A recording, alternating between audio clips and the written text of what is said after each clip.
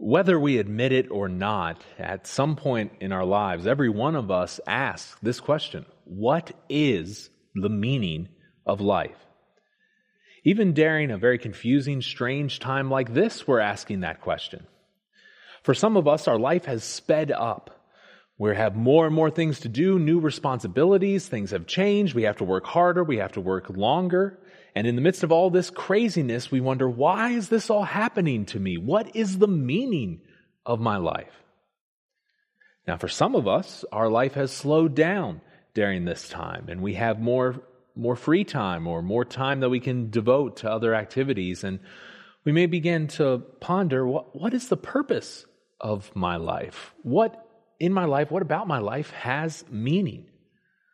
All of us, though, ask questions like, is there more I have to do in life? Is there something else I need? Am I stuck the way I am? Is there hope for growth, for change? What is the meaning of all of this? And we can try to figure out that meaning on our own, but our answers ultimately will not satisfy us, because even if we come to an answer in the back of our mind, we'll wonder if that's true. I think my life's about this, but what if it's not? Fortunately, though, the Bible, God's Word, does give us an answer. It does tell us what the meaning of life is. We're studying through the book of Philippians. This is a letter from the Apostle Paul. He's writing to a church in the city of Philippi. He's stuck in prison in the city of Rome, but he's still writing that we can rejoice together and we can grow together. In this letter, we've seen how Paul told the Philippians about who Christ is. He's talked about the difference that Christ should make in someone's life, particularly if their mind is focused on Him. He gave us some examples of people who were focused on Christ, his friends, Timothy and Epaphroditus. And now he's going to apply what he said about Christ and about those two men to all of the Philippians.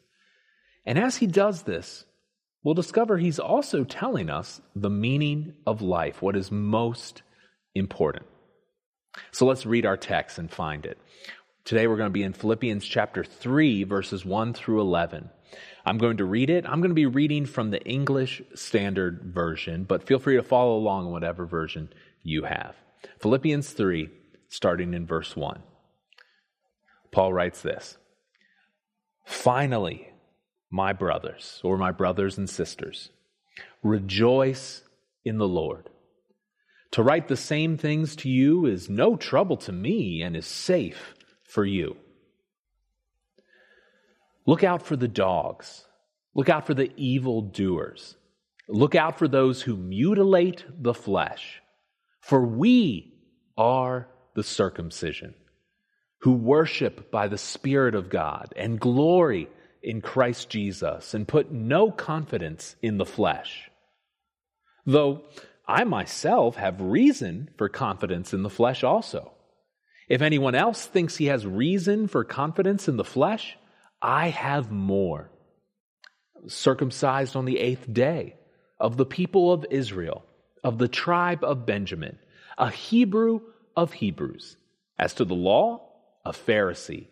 As to zeal, a persecutor of the church.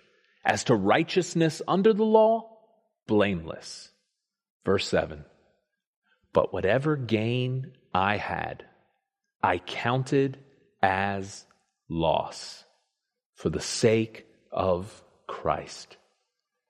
Indeed, I count everything as loss because of the surpassing worth of knowing Christ Jesus, my Lord.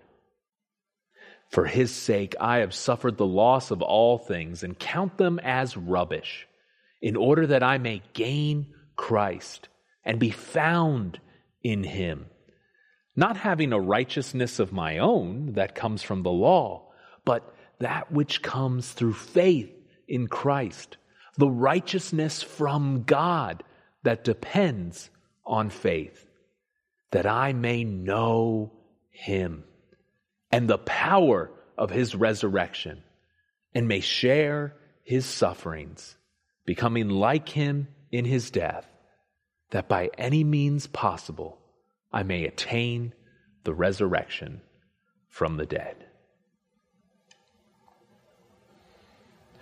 Let's pray. Lord, thank you for your word and that we can rejoice in it. Thank you for your great love and goodness to us. Thank you that even though there are things that don't matter, that don't have meaning, thank you that true meaning can be found in the surpassing worth of knowing you. As we know you more and as you increase, we find ourselves decreasing because it is all about you, God. You are the meaning of life. So may you be the focus of our time this morning. May you mold and shape us so that we would either come to know you or grow to know you more and more every day. It's in the name of your Son, Jesus Christ, that I pray. Amen. So let's look at this text. Everything that Paul has said and everything that he's going to say should lead us to what he says in verse 1, that we should rejoice in what we know. Rejoice in what we know. He starts the verse by saying, finally, my brothers and sisters. You know, I've heard some people refer to this as kind of like a joke about preachers or those who give sermons. Because we're only in Philippians chapter 3, and if you look at the whole book, there's 4 chapters, and we're just at the beginning of 3, so we're really like halfway through the book, and Paul says, finally. The joke is that a pastor or preacher, when he says finally, you know that there's still a half hour left of his sermon. But in Paul's case, that phrase is probably better translated something like, all that remains is to talk about this. But regardless, it's still something he wants to emphasize. He wants to emphasize that we should rejoice in the Lord. If you remember, rejoicing is one of the themes of this letter. We rejoice and we grow together. And rejoicing is something Paul writes about a lot. In 1 Thessalonians 5:16, he says simply, rejoice always. Rejoice always. We're to let the Lord make us happy. We are to let the Lord make us happy. We're to find our joy in Him alone. Paul says it's no trouble, it's not tedious. He will never get tired of reminding the Philippians of the truth that they already know. He says it's safe for you. It's a safeguard for their faith. And it's a good lesson to us as well, because we should be in the habit of reminding ourselves of what is true, reminding ourselves of what we know about God and about Jesus Christ. The Apostle Peter puts it this way in one of his books. Therefore, I intend always to remind you of these qualities, though you know them and are established in the truth that you have. So he's saying they know these things, but he's still going to remind them because he says, I think it right, as long as I am in this body, to stir you up by way of reminder. It's a challenge to us as well that we should dwell on, we should meditate, we should think about who God is, think about what He has done and the impact that makes in our lives. When things are hard, we should remember, we should think about God, and that should lead us to rejoice. Now next, Paul turns to address a threat to this joy. He wants to emphasize that they should be rejoicing, but there's some things that can take away from that. And what takes away from that is if we're focusing on what doesn't matter. If we focus on what doesn't matter, then we won't be rejoicing in the Lord. And in this string of verses, he talks actually about 2 things that don't matter. The first thing is what we do. What doesn't matter? What we do. As he says in verse 2, look out for the dogs, look out for the evildoers, look out for those who mutilate the flesh. What Paul's doing here is he's giving a strong warning against those who emphasize outward behavior. What he's talking about, or who he's addressing, are Jews or people who were at least claiming to be Jewish Christians who thought that someone had to obey all of God's law. Everything God said in every part of the Bible, you had to obey all of that in order to be right with the Lord. And the people who believed this, they would often call Gentiles, those who did not follow God's law, they would call them dogs. But here, Paul is saying that term should really be applied to them. He's using a couple words here from Psalm 22:16, which says, "For dogs encompass me, a company of evildoers encircles me." We see those two words there, dogs, evildoers, that Paul uses in our verse here. That other phrase, "look out for those who mutilate the flesh," seems strange, but we can't really see it in English. But what Paul's doing is has a little play on words here, because that phrase, mutilate the flesh, is very similar to the same Greek phrase for the word circumcision. What Paul is doing is mocking those who say you have to obey all of God's law. The teaching that they emphasized the most was circumcision. It was a ritual that they did for their infant young men. But Paul is saying that when you're circumcising someone, you're really not making them right with God. All you're really doing is mutilating your flesh. He's mocking them. He's insulting them. And he's justly angry because by saying this, they're they're detracting from the truth of the good news of the gospel. Paul's message, the message of Christianity in the Bible, is that salvation is by grace alone.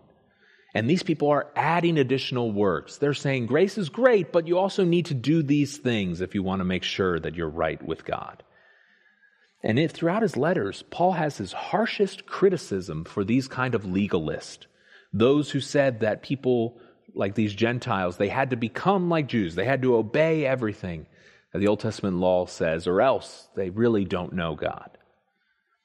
But these things that they're doing, all these laws, all these extra things that they're adding, they really don't make them right with God. They say that if you're circumcised, you'll be more spiritual.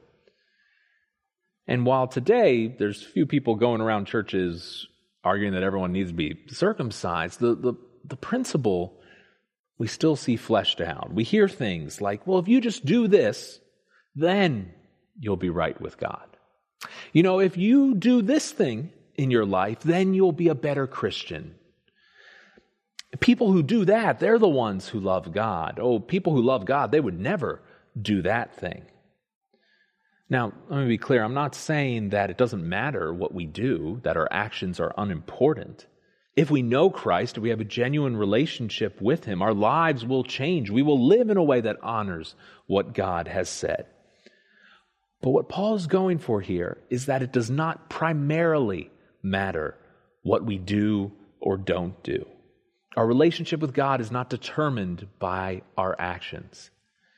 So anyone who says you need Jesus and you need to do these other things, that's someone who's either been misled or is trying to mislead you. The Bible is not a do-it-yourself guide. And so then Paul sets up a contrast with these false followers with true believers. He says in verse 3 that we are the circumcision who worship by the Spirit of God, or God in spirit, who glory, who boast and rely on Christ Jesus and put no confidence, no trust in the flesh or human effort. These are the true believers. And how we live and who we praise must be motivated by a heart that's after God, not by the specific things that we do. Jesus said in John chapter 4 that the hour is coming and is now here when true worshipers will worship the Father in spirit and truth. For the Father is seeking such people to worship Him.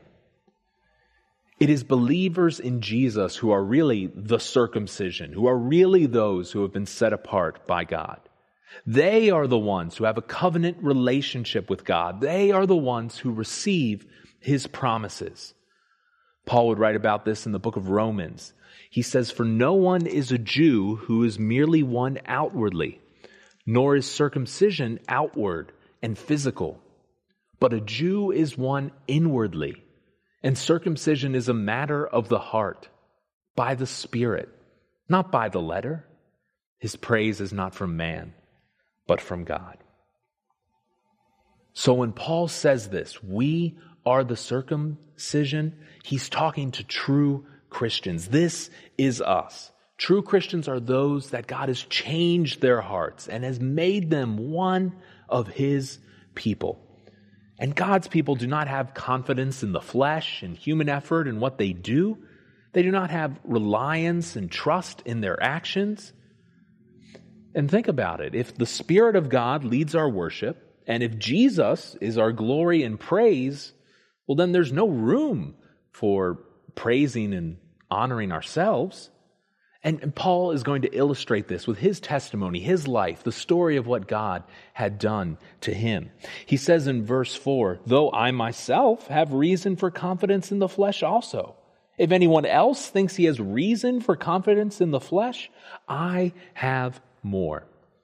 If there was anyone whose worth could be determined by what they did, no, it was Paul. He was second to none among men. And outside of Christ, he had much to boast in. He could be confident in his works and his merits. He'll write about this in places like 2 Corinthians 11 and Acts 22. He listed here for us, verse 5, he says, he's circumcised on the 8th day. His family obeyed the Old Testament law. They obeyed passages like Genesis 17, Leviticus 12, and Paul was circumcised. Then he says at the end of verse 5, as to the law, a Pharisee. He was a Pharisee. This was a religious group within Judaism that demanded strict obedience to the Old Testament law. Pharisees were passionate about living for God, doing what God had said, and living for Him in the tiniest detail. They searched through the law to figure out, make sure that everything they did would honor God. And they thought by doing this made them better. It made them more acceptable to the Lord. Paul was so passionate about this, he was so zealous about it, that he actively persecuted Christians. He says in verse 6, as to zeal, a persecutor of the church. He searched them out. He had them thrown in prison. The book of Acts tells us that when he was still going by the name Saul, it says Saul was ravaging the church and entering house after house. He dragged off men and women and committed them to prison just because they were Christians, followers of Jesus Christ. Once they were arrested, Paul approved when they were executed. And I want to emphasize here that he wasn't particularly more evil than any other person. He thought he was doing the right thing. As he says in Galatians 1, 13 and 14, you have heard of my former life in Judaism, how I persecuted the church of God violently and tried to destroy it. And I was advancing in Judaism beyond many of my own age among my people. So extremely zealous was I for the traditions of my fathers. As he says in our passage, as to righteousness under the law, blameless. He obeyed God's law as he understood it in a way that was blameless, without fault, without wrong. But, as he says then in verse 7, but whatever gain I had, I counted as loss for the sake of Christ. All these things he did, Paul realized they didn't matter. As he says in 7, all we do, we really can just count as only a loss. And this is really hard for us to grasp in our human nature because we want to be proud of our accomplishments. And God gives us work, He gives us roles and responsibilities, and He's honored when we do them. But the things we do, they will not last forever. And if we find our satisfaction, our joy, our pride in what we do, if we place our meaning in them, then we will be disappointed. What we do doesn't matter when we're answering the question, what is the meaning of life? Now, in those verses, Paul actually talked about one other thing that also doesn't matter. It's not only what we do that doesn't matter, it's also who we are. Who we are. And I mean our background. As Paul says in verse 5, he said he was circumcised the 8th day, and then he says he's of the people of Israel, of the tribe of Benjamin, a Hebrew of Hebrews. Paul is of the pure-blooded people stock of Israel. He's a Hebrew of Hebrews. He's a real Hebrew, really passionate, committed to these people. If we were to say something similar, we might say, oh, he's as American as apple pie. Paul was in a privileged position. He had a natural and an ancestral advantage for knowing God. He was part of the people that had been set apart by the Lord. But even that, he has to count as a loss for the sake of Christ. Because the truth is that any privileges we have by our family background, our race, our nationality, they do not matter in God's kingdom. You're not going to have a bigger mansion in heaven because you're white or because you're an American. In heaven, those things don't matter. And they really shouldn't matter here. Now, the reality is that our privileges impact a lot of things about our life, and we cannot escape them here on earth. That's why a wise follower of Christ will use their privileges for God's glory. But even still, they have to recognize that when the question is, what is the meaning of life? Paul's conclusion in verse 7 is that whatever gains he had, whatever he thought was valuable, he now counts and considers a loss. It's worthless. Everything that he had and everything that he did add up to a net loss. Paul wisely realized that mankind at his best and at his worst is not acceptable to God. That's why Jesus says in Luke 14, therefore, any one of you who does not renounce, reject, refuse all that he has cannot be my disciple. Our old identity must be forsaken. It must be tossed aside when we come to know Christ. If you remember the story of the Exodus, just as Moses left Pharaoh's household, we have to leave our old way of life if we're to find meaning in Christ. Do you remember back to verse 3 where Paul says, for we are the circumcision? Well, one scholar, J.A. Mottier, put it this way. If the we in verse 3 is to have any meaning, it can happen only when you and he and she and I find, possess, and treasure Christ for our very own selves. Paul did this in the past, as he says in verse 7, whatever gain I had, I counted as loss. And it's something he continues to do. Verse 8, he says, indeed, I count everything as loss because of the surpassing worth of knowing Christ Jesus, my Lord. For his sake, I have suffered the loss of all things and count them as rubbish, as garbage. Paul's whole accounting of his life has changed. His gains of power and prestige he now considers to be losses. And when he suffers in this life, he knows that it is worth it. As Jesus said, if anyone would come after me, let him deny himself and take up his cross and follow me. For whoever would save his life will lose it. But whoever loses his life for my sake will find it.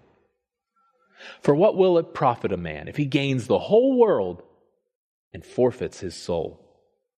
Or what shall a man give in return for his soul? Who we are, what we do, they don't give meaning to life. Meaning and value can be found in only one thing. And this is what does matter.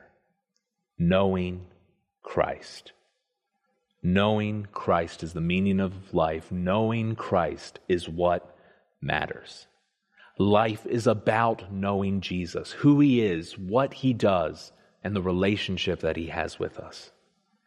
We're talking about faith in him, leaning on him, not working to save ourselves, not trusting in our background, but living in a relationship of trust. Now, it's one thing to say that, but what does it mean to know Christ? Well, Paul kind of breaks it down for us in the last 4 verses of this passage. He says first in verse 8 that this is something that has surpassing worth. So he says, indeed, I count everything as loss because of the surpassing worth of knowing Christ Jesus my Lord. For his sake I've suffered the loss of all things and count them as rubbish in order that I may gain Christ. Christ has infinite value and excellence. And so what this means is that this loss we've talked about before, it really isn't a loss at all because we gain something so much better.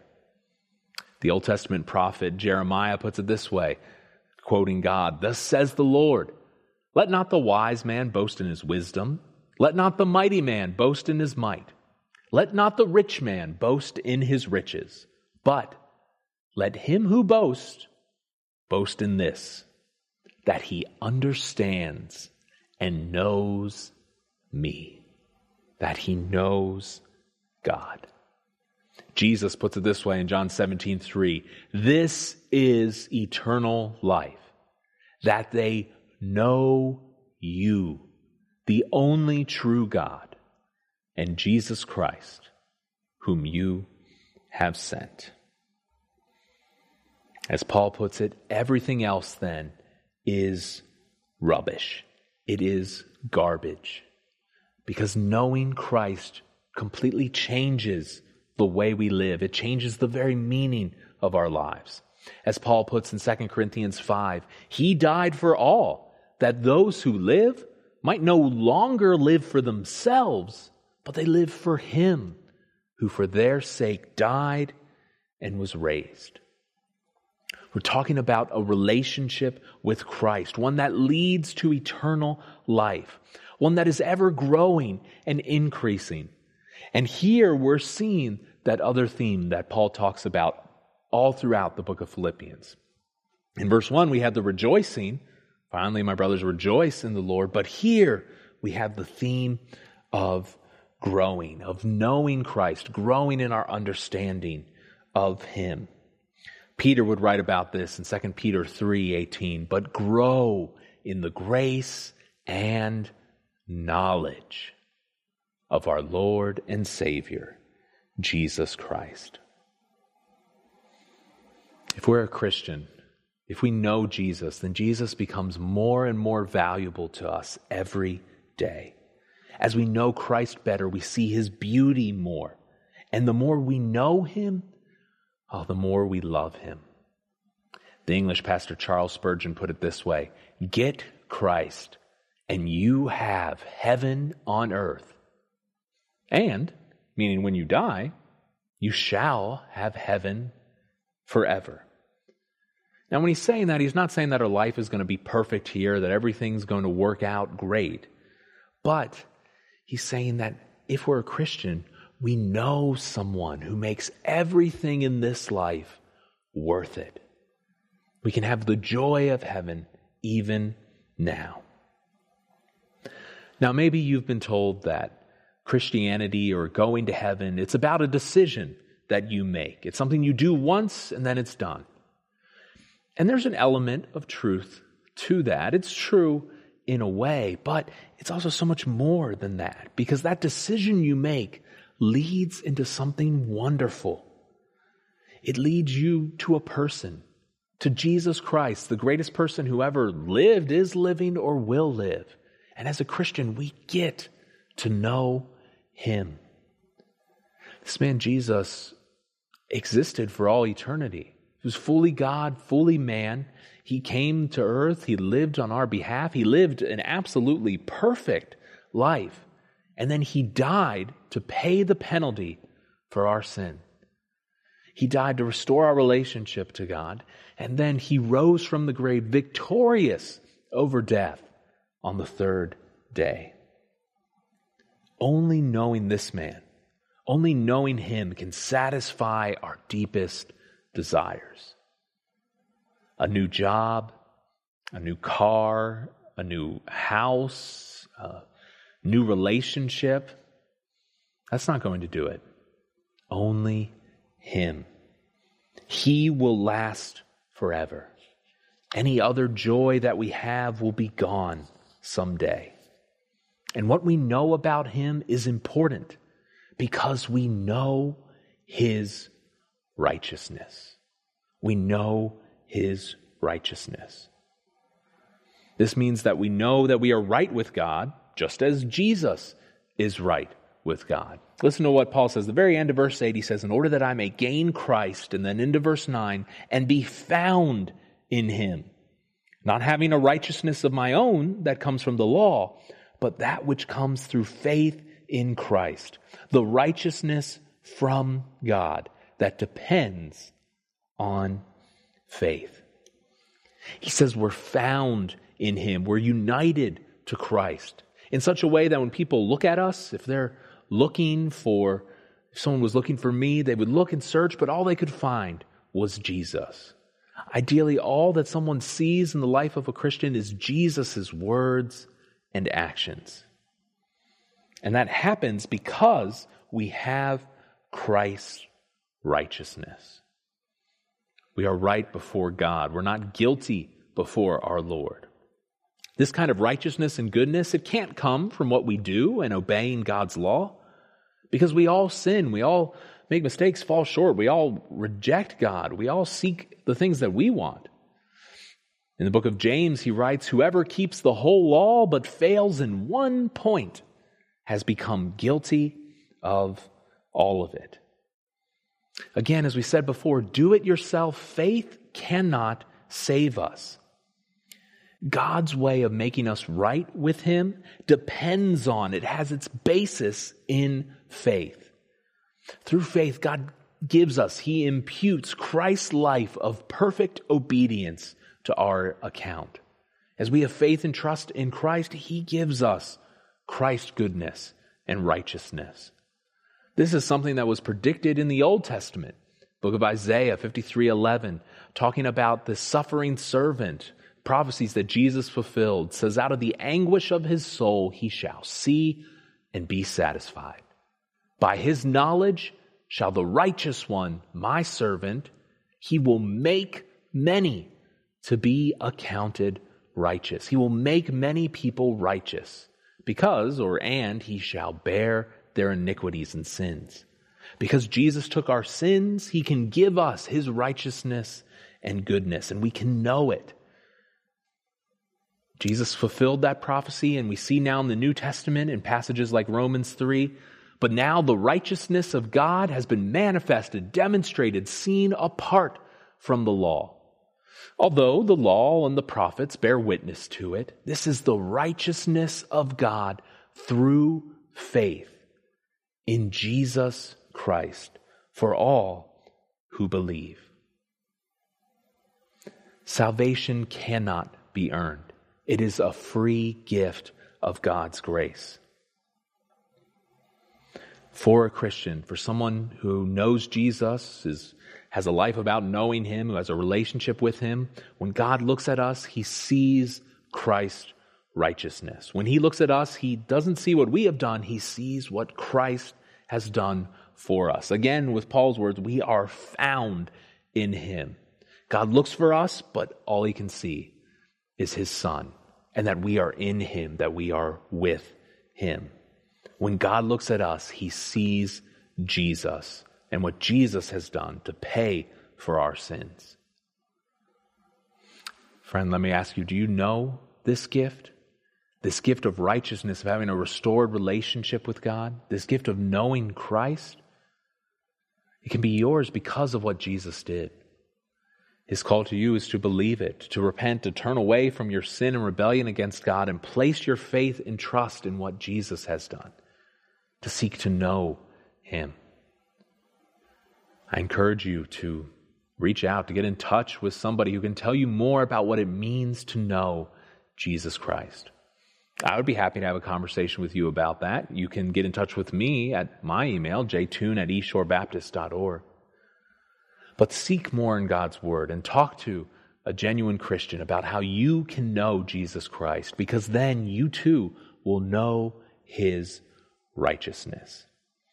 It's not about what you do or who you are. It's about what Jesus has done and who he is.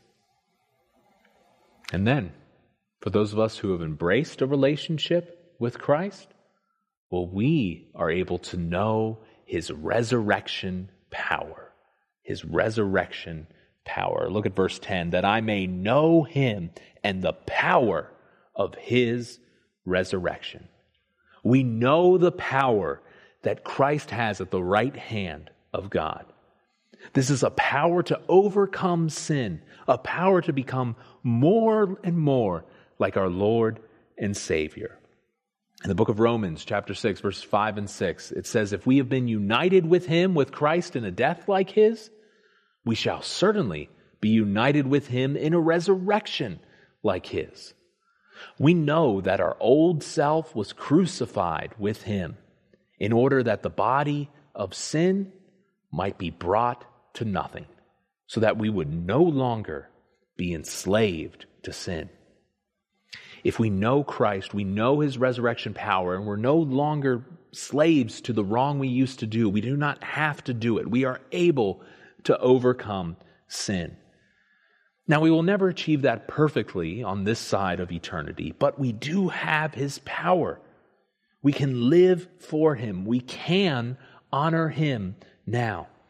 If you know Christ, you are able to fight sin. You are able to change. You are able to grow to be more like Jesus. Please do not give in or give up. The church is here to help you with that. If you're a believer, you have the Holy Spirit within you to help you in that fight.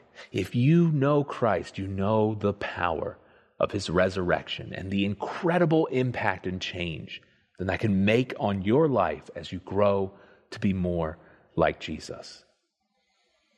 Now, I know it won't always be easy. I know there's things that restrict us, fears, worries, possibly addictions. And I know it's difficult because another thing that we know when we know Christ is that we are sharing in his suffering, his death, but again, also his resurrection life. The end of verse 10 says, and may share his sufferings, becoming like him in his death, that by any means possible I may attain the resurrection from the dead. We share his sufferings. We have fellowship with, we participate in the kinds of suffering, the rough experiences that Jesus went through on earth. And you know what? This is a really good thing. As Paul says, and again in 2 Corinthians, for as we share abundantly in Christ's sufferings, so through Christ we share abundantly in comfort too. When we suffer, it should cause us to rejoice. Peter put it this way, but rejoice insofar as you share Christ's sufferings, that you may also rejoice and be glad when his glory is revealed. Part of knowing Christ is, yes, sharing that suffering. It's also becoming conformed, becoming like Christ in our death. Our old nature, our sin nature is killed, is removed from our lives. And then we can attain, we can experience the resurrection from the dead, eternal life. Christ works that in us. We suffer with him. Our old nature dies with him. We experience resurrection and eternal life. Paul's point in all of this is that meaning can only be found in knowing Christ. In knowing Christ. That is the meaning of life. Now, I've heard many people talk during this time, and I've heard people ask questions, myself included. What is the meaning of this COVID stuff? Well, what's the meaning of all these strange things that are happening that we've never seen before in living memory? Well, all of it is ultimately glorifying God, and there may be many purposes that we haven't seen or known, but I can say this with certainty to followers of Christ. The meaning of this is it is intended to help us know Christ better. The meaning of a pandemic, COVID, all that in the life of a Christian is it's helping us to know Jesus better. Because that's the meaning of life. That's what life is about. And I don't know all the specifics of how that works out for each and every person, but this is intended to help us know Christ. So the question you need to ask yourself is that happening now? Am I knowing Christ better? Am I growing in my trust in Him during this time? Now, if you don't know Him, well, then of course that's not happening. You need to know Him. You need to come to know Christ and make your life about that. But even if we're a Christian, we can sometimes become distracted by fears, worries, and anxieties. And instead, we need to make our life about knowing Christ better. See this all as an opportunity for greater trust, greater knowledge of who He is, and a greater change in our life as we know Him better. If our focus is on anything else, that won't satisfy. But when our focus is on knowing Christ, then we will know meaning. We will know that our life has meaning. And when He is our focus, as Paul said back in verse 1, then we can rejoice in the Lord, because He is the only one who is worthy of praise. Let's pray. Lord, thank You that what we do and who we are doesn't matter, but knowing Christ, knowing You does. Help us to understand the surpassing worth of knowing You. God, if anyone doesn't, I pray that they would know Your righteousness that's found through faith in Your Son. Pray, God, that You will help those who know You to know Your resurrection power, and that You would help us to know that we share in Your sufferings, Your death, and Your resurrection life. Lord, thank You for loving us. Thank You for being faithful to us. Help us to grow in You, to know You better, and to rejoice in You every day. It's in Your name I pray. Amen.